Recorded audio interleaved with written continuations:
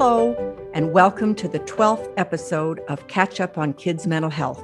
I'm Janet Morrison. In this episode, I'll be talking with Faye Mishna about children and bullying. Faye is a professor and former dean of the Factor in Montage Faculty of Social Work at the University of Toronto, and she has over 20 years of practice experience in children's mental health. Her research focuses on bullying, cyberbullying, and technology use among youth, and she's the author of 2 books on bullying. Welcome, Faye, and thanks for being here. Thank you for having me. Until not that long ago, bullying was considered a normal part of childhood experience. There are going to be schoolyard bullies, toughen up, and get over it. What changed? Well, that's a really good question. I would say in the late 70s, that's when research began happening, although the public did not become totally aware of it. And it began really in Norway in the early 80s when 3 teenage boys died by suicide after they had been bullied or extremely harassed. And Norway then started doing research and interventions. And Dan Allweis was the researcher who really began that. And so then I would say other countries started doing research, including Canada and the United States. And then, of course, Columbine happened in Colorado. And that really brought it to the fore to the public in a different kind of way. And after that, some of the states started implementing some legislature. And I would say since then, it's just really continued. And then the other thing that happened, I would say, is the cyberbullying. Once the technology world took off, the difference between cyberbullying and traditional bullying is, of course, not only did witnesses watch it, but everybody took pictures and videos, and it was put online. So then the whole world became aware of it. Not only did they become aware of it, but they could watch it over and over. So I would say it just been an ongoing kind of occurrence where people have been more aware of it. Is there agreement among researchers as to what constitutes bullying? What are we talking about? Well, again, like everything else to do with bullying, it's complicated. There really isn't agreement about all the components, but there's some agreement. So, for example, there is general agreement that it's considered a subset of aggression. Also, tends to be agreement that it's intentional. So it's different than aggression where somebody just hurt somebody. There's the intent to hurt. Now, that can also be difficult to prove, to find evidence for. Most definitions include the notion that bullying includes both physical and verbal aggression, and more recently, relational aggression.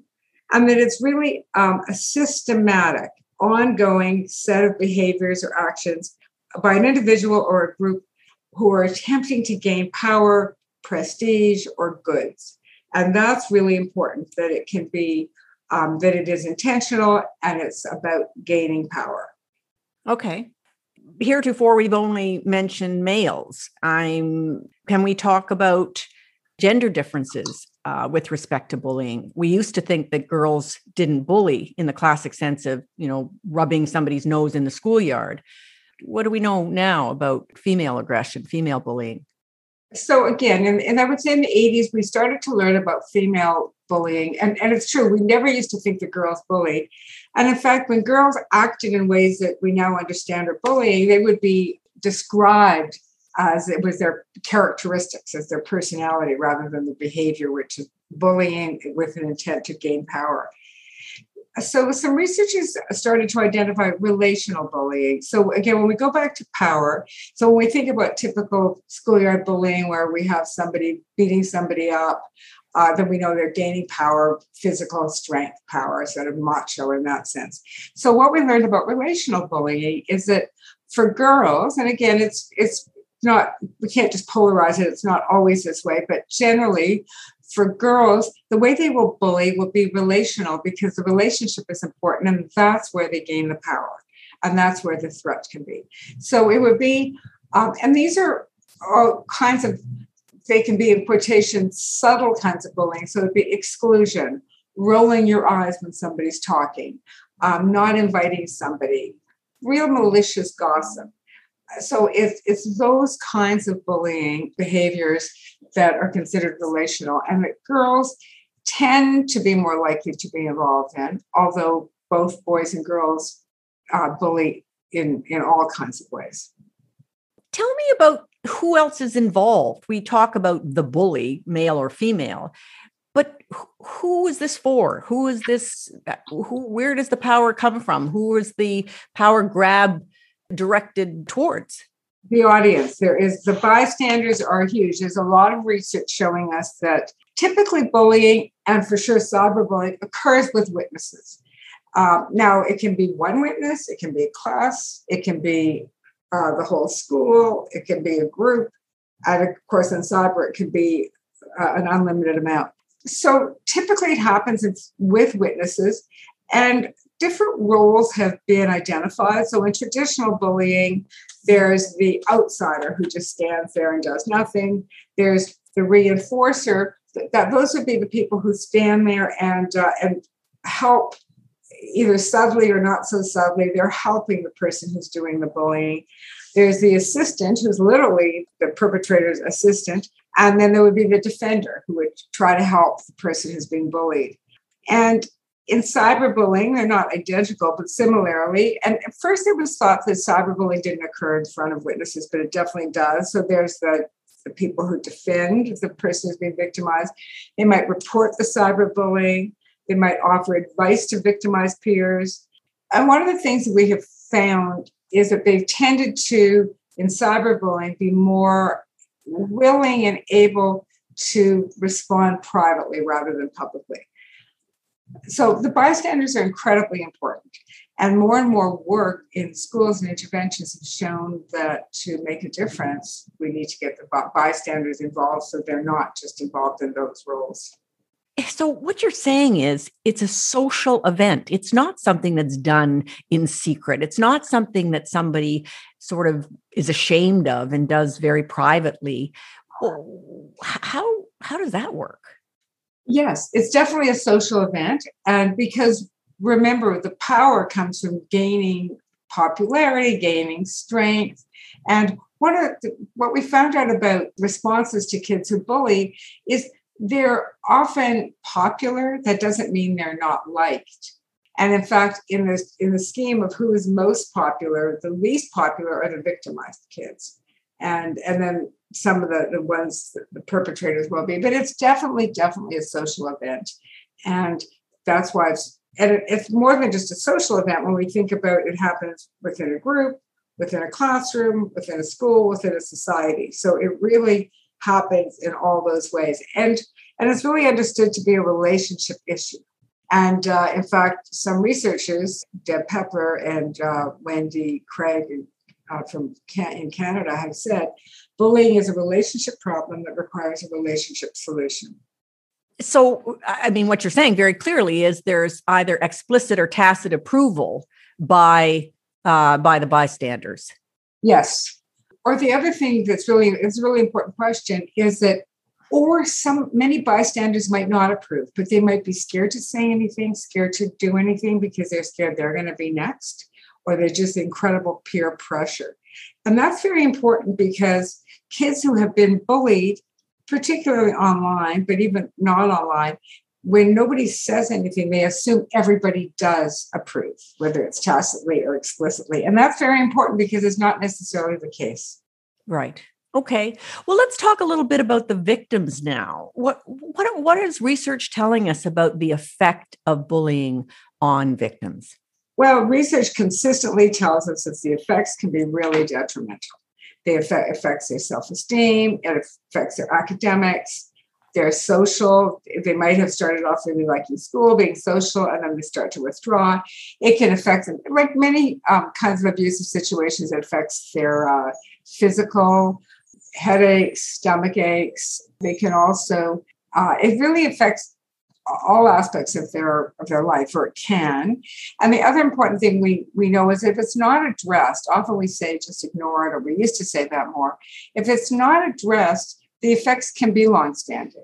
And of course, like with many other kinds of issues that people deal with, It is possible to work it out and get through and be fine. And resilience is definitely an important factor.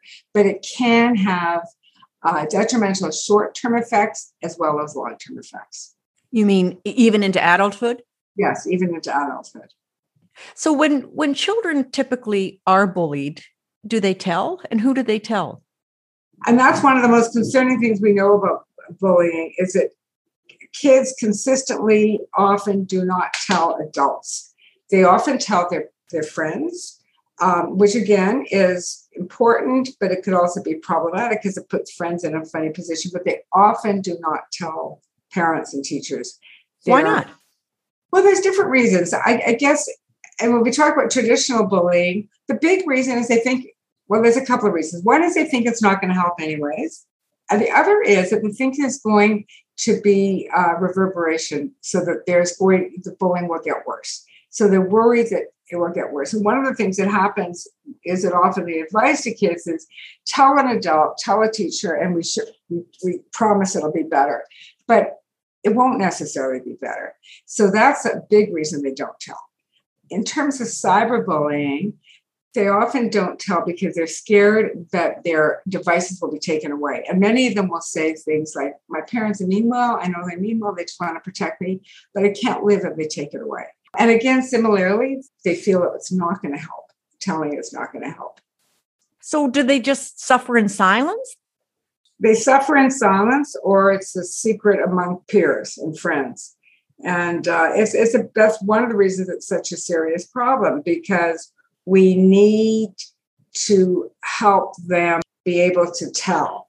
And when we just say, just tell your parents or tell your teachers, that's not enough. We have to give them evidence to show that if they tell, it can make a difference and it can be helpful. It's also better, rather than say, tell a teacher or tell a parent, better to say, tell an adult. But if they're not helpful, keep telling until you find somebody who is helpful. The other thing that's important too is we often talk about bullying as though it's one kind of behavior and has similar effects for everybody, and it definitely doesn't. So, for example, if somebody is LGBTQ or trans, they're telling them to tell a teacher or even a parent, it might not be safe, right? So they might know they're not safe, depending. So we really need to be careful. Well, maybe not careful, but we need to be aware of all the different factors, and that we can't just promise kids that they need to tell and it will be helped.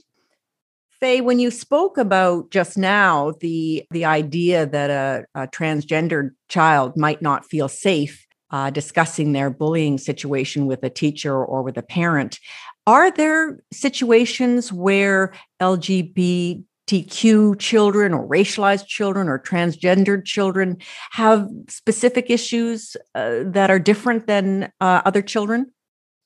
Yes, I think that's a really important question. It's called bias-based bullying. And bias-based bullying really is when there's a bias towards somebody because of a group they're a member of. So it can be racialized, LGBTQ, female, religion, nationality. I'm just thinking about when, I don't know if I should say this, but when Trump was president and was talking about building the wall, kids in the States were more likely to bully by saying, we're going to build the wall, go back home.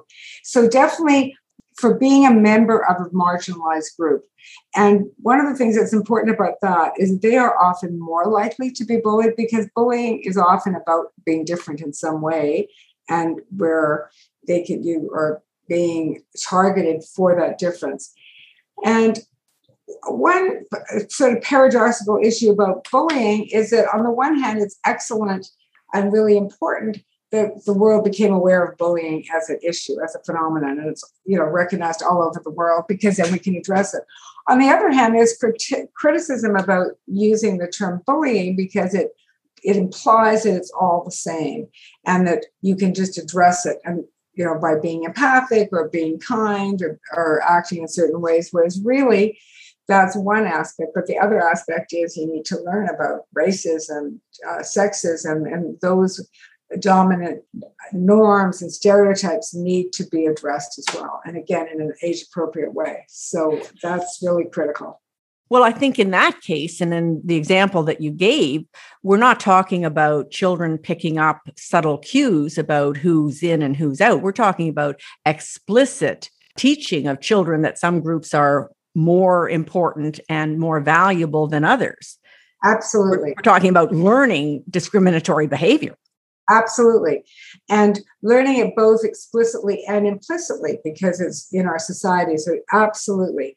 And when that is not addressed, it can't be solved. And more we're recognizing that those aspects need to be unpacked and addressed. So for parents and teachers to be telling children explicitly to be kind and inclusive, but adopting policies and behaving in ways that are completely antithetical to that is not really a very convincing or helpful way to approach the problem. Exactly. And then when we say we're approaching the problem of bullying, we're actually not. It looks like we are, but in fact, we're not. What is an effective intervention? What is a safe adult for a child, and what would be an effective and safe intervention?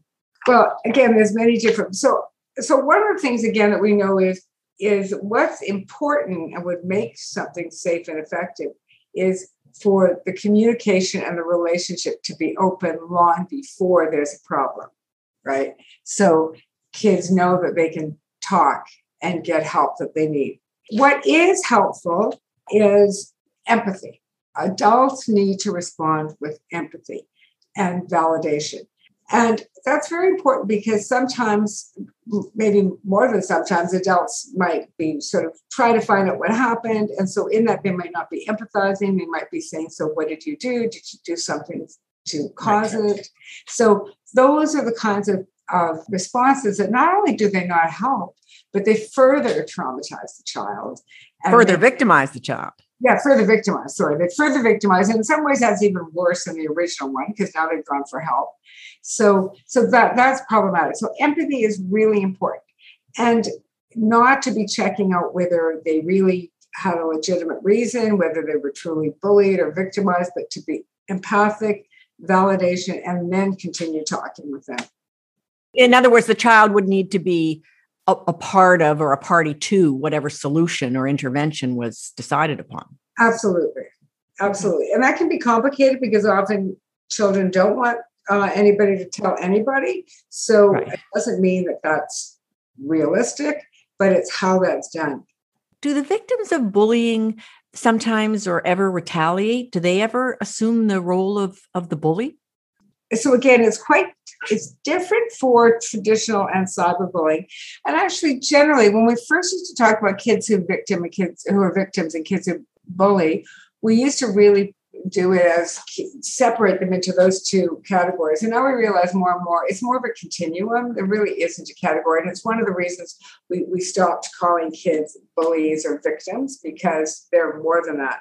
Traditional bullying, it's generally harder to retaliate or respond in traditional bullying. There are kids who are both bullied and are victimized in traditional bullying. Typically, those are the kids who are most vulnerable and display the most problematic problems, issues, difficulties. Cyberbullying is different because in cyberbullying, it's much easier to exchange the roles, right? And it's much easier. People can get victimized in different ways. So they might be victimized and then immediately respond back.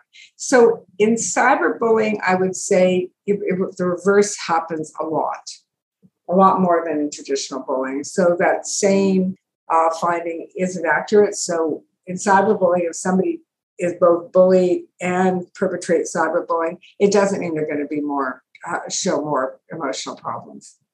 Is that because the internet and the being in your bedroom as opposed to being in the schoolyard somehow empowers victims to speak out or to retaliate? Or Absolutely. In fact, when you speak to youth and adults, there's often an assumption. They talk about cyberbullying as though it's anonymous. It's one of the first things they'll say, well, it's anonymous, you don't know who it is. So it's actually perceived in anonymity because, in fact, it's typically not anonymous. And it's similar to traditional bullying in the sense that it's that same relationship problem. It still happens within the peer group, often school peer group. And so it's not anonymous, but often there's a sense that there is anonymous. And sometimes kids have said you can hide behind the keyboard, and you also cannot see you can't see what you're doing to the other person. So when you're calling somebody a name or excluding them, you see the impact of their face. You don't see it in cyberbullying. Do you think that teachers and principals are aware of the extent to which bullying takes place and who are the victims of bullying? I think that's a really interesting question. I think some research has shown that they're not aware of how much it goes on and may think kids talk to them and report bullying to them much more than they actually do report to them. In our research, what we found, though, in the interviews is the teachers were pretty, even if they weren't aware of who was victimized, they were dealing with the behaviors throughout the day, right? And one of the problems is they have the curriculum to do, and they also need to figure out, is this bullying? Is it not bullying? Who's the victim? So they have a lot to figure out. So I think one of the issues is that, and research has shown, it works best if the whole system, the whole school climate is addressed. And in fact, that's the best way to do that. If it's just one teacher having to deal with one classroom, it becomes similar to one student dealing with another student. It's too difficult for one person to do that because it is a systems problem. Well, tell me, what are some of the specific elements that would be involved in making the school a safe place that would be likely to discourage that kind of behavior? Well, so one of the important elements would be starting before there is actual bullying. So right from the time children are young, they would be learning pro-social behaviors and empathy. And that would also mean understanding and accepting differences. So that's the kind of pro-social teaching that's needed. Another thing that would make a difference is often, because bullying does start young, often I'll give an example of kids in kindergarten might say something about comments that they might call kids, they might say something like, oh, that's so gay, use terms like that. So they're 5 and 6. And one of the things that older teenagers and adults will say, when the teacher does nothing, right, the message is, it's okay. So that's the perfect time to really intervene, and intervene not punitively, not shaming, but with education. Like saying, hey, just a minute, when you said that, do we, like in a way that's appropriate to kids that age, but teaching them about it that embraces them and doesn't make the child who said it feel ashamed or bad, but also gives a message to the other child, and all the children, is that, we don't think about kids in that way. We don't talk in that way. So that's really critical. And so by the time they get into grade 3, 4, 5, if that hasn't happened, they've already got the message pretty deeply. Well, I went to grade school 100 years ago, but when I went to grade school, and I remember this very, very clearly, there were 1 or 2 children in each of my classes that the teachers clearly did not like. Yeah. And that we were almost given permission to exclude and be mean to those children. And I wonder sometimes, in talking to teachers who are very exasperated by high needs children or children who act out, whether the children correctly or incorrectly get the message that these children are targets.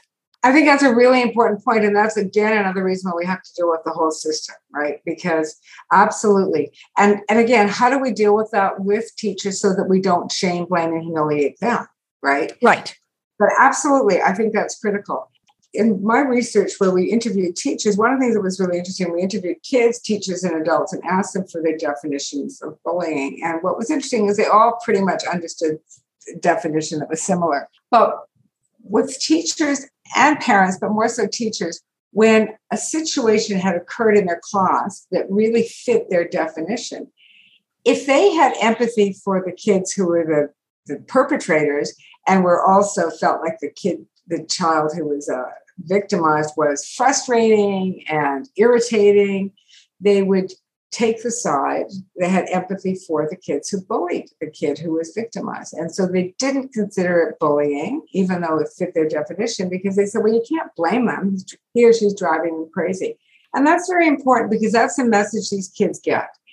These kids get the message, the kids who are irritating or have high needs, they get the message, well, no wonder I'm going to get bullied because I'm no good. And so that's why, again, it's really important to help them get feedback and change their behavior, and for other kids to respond in a way that isn't bullying, and to really clarify, just because somebody's irritating doesn't mean we have the right, nobody has the right to bully them. So those messages have to be given really early, and then the modeling has to happen. But again, that's much easier said than done. So that's why we really need all the different aspects.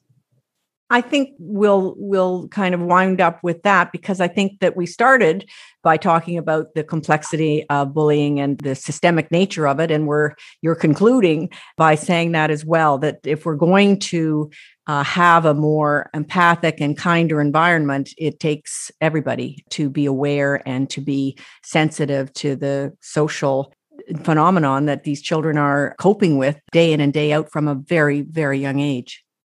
Well, thank you very much for this. That's a lot of information for us to digest, and I'm very grateful. Thank you. Thank you. That's it for this episode. I think Professor Michna clearly outlined for us the very serious consequences of childhood bullying. Next time, I'm going to be discussing suicide and suicidal behavior among teens. Thanks for listening. You can subscribe wherever you get your podcasts. I'm Janet Morrison.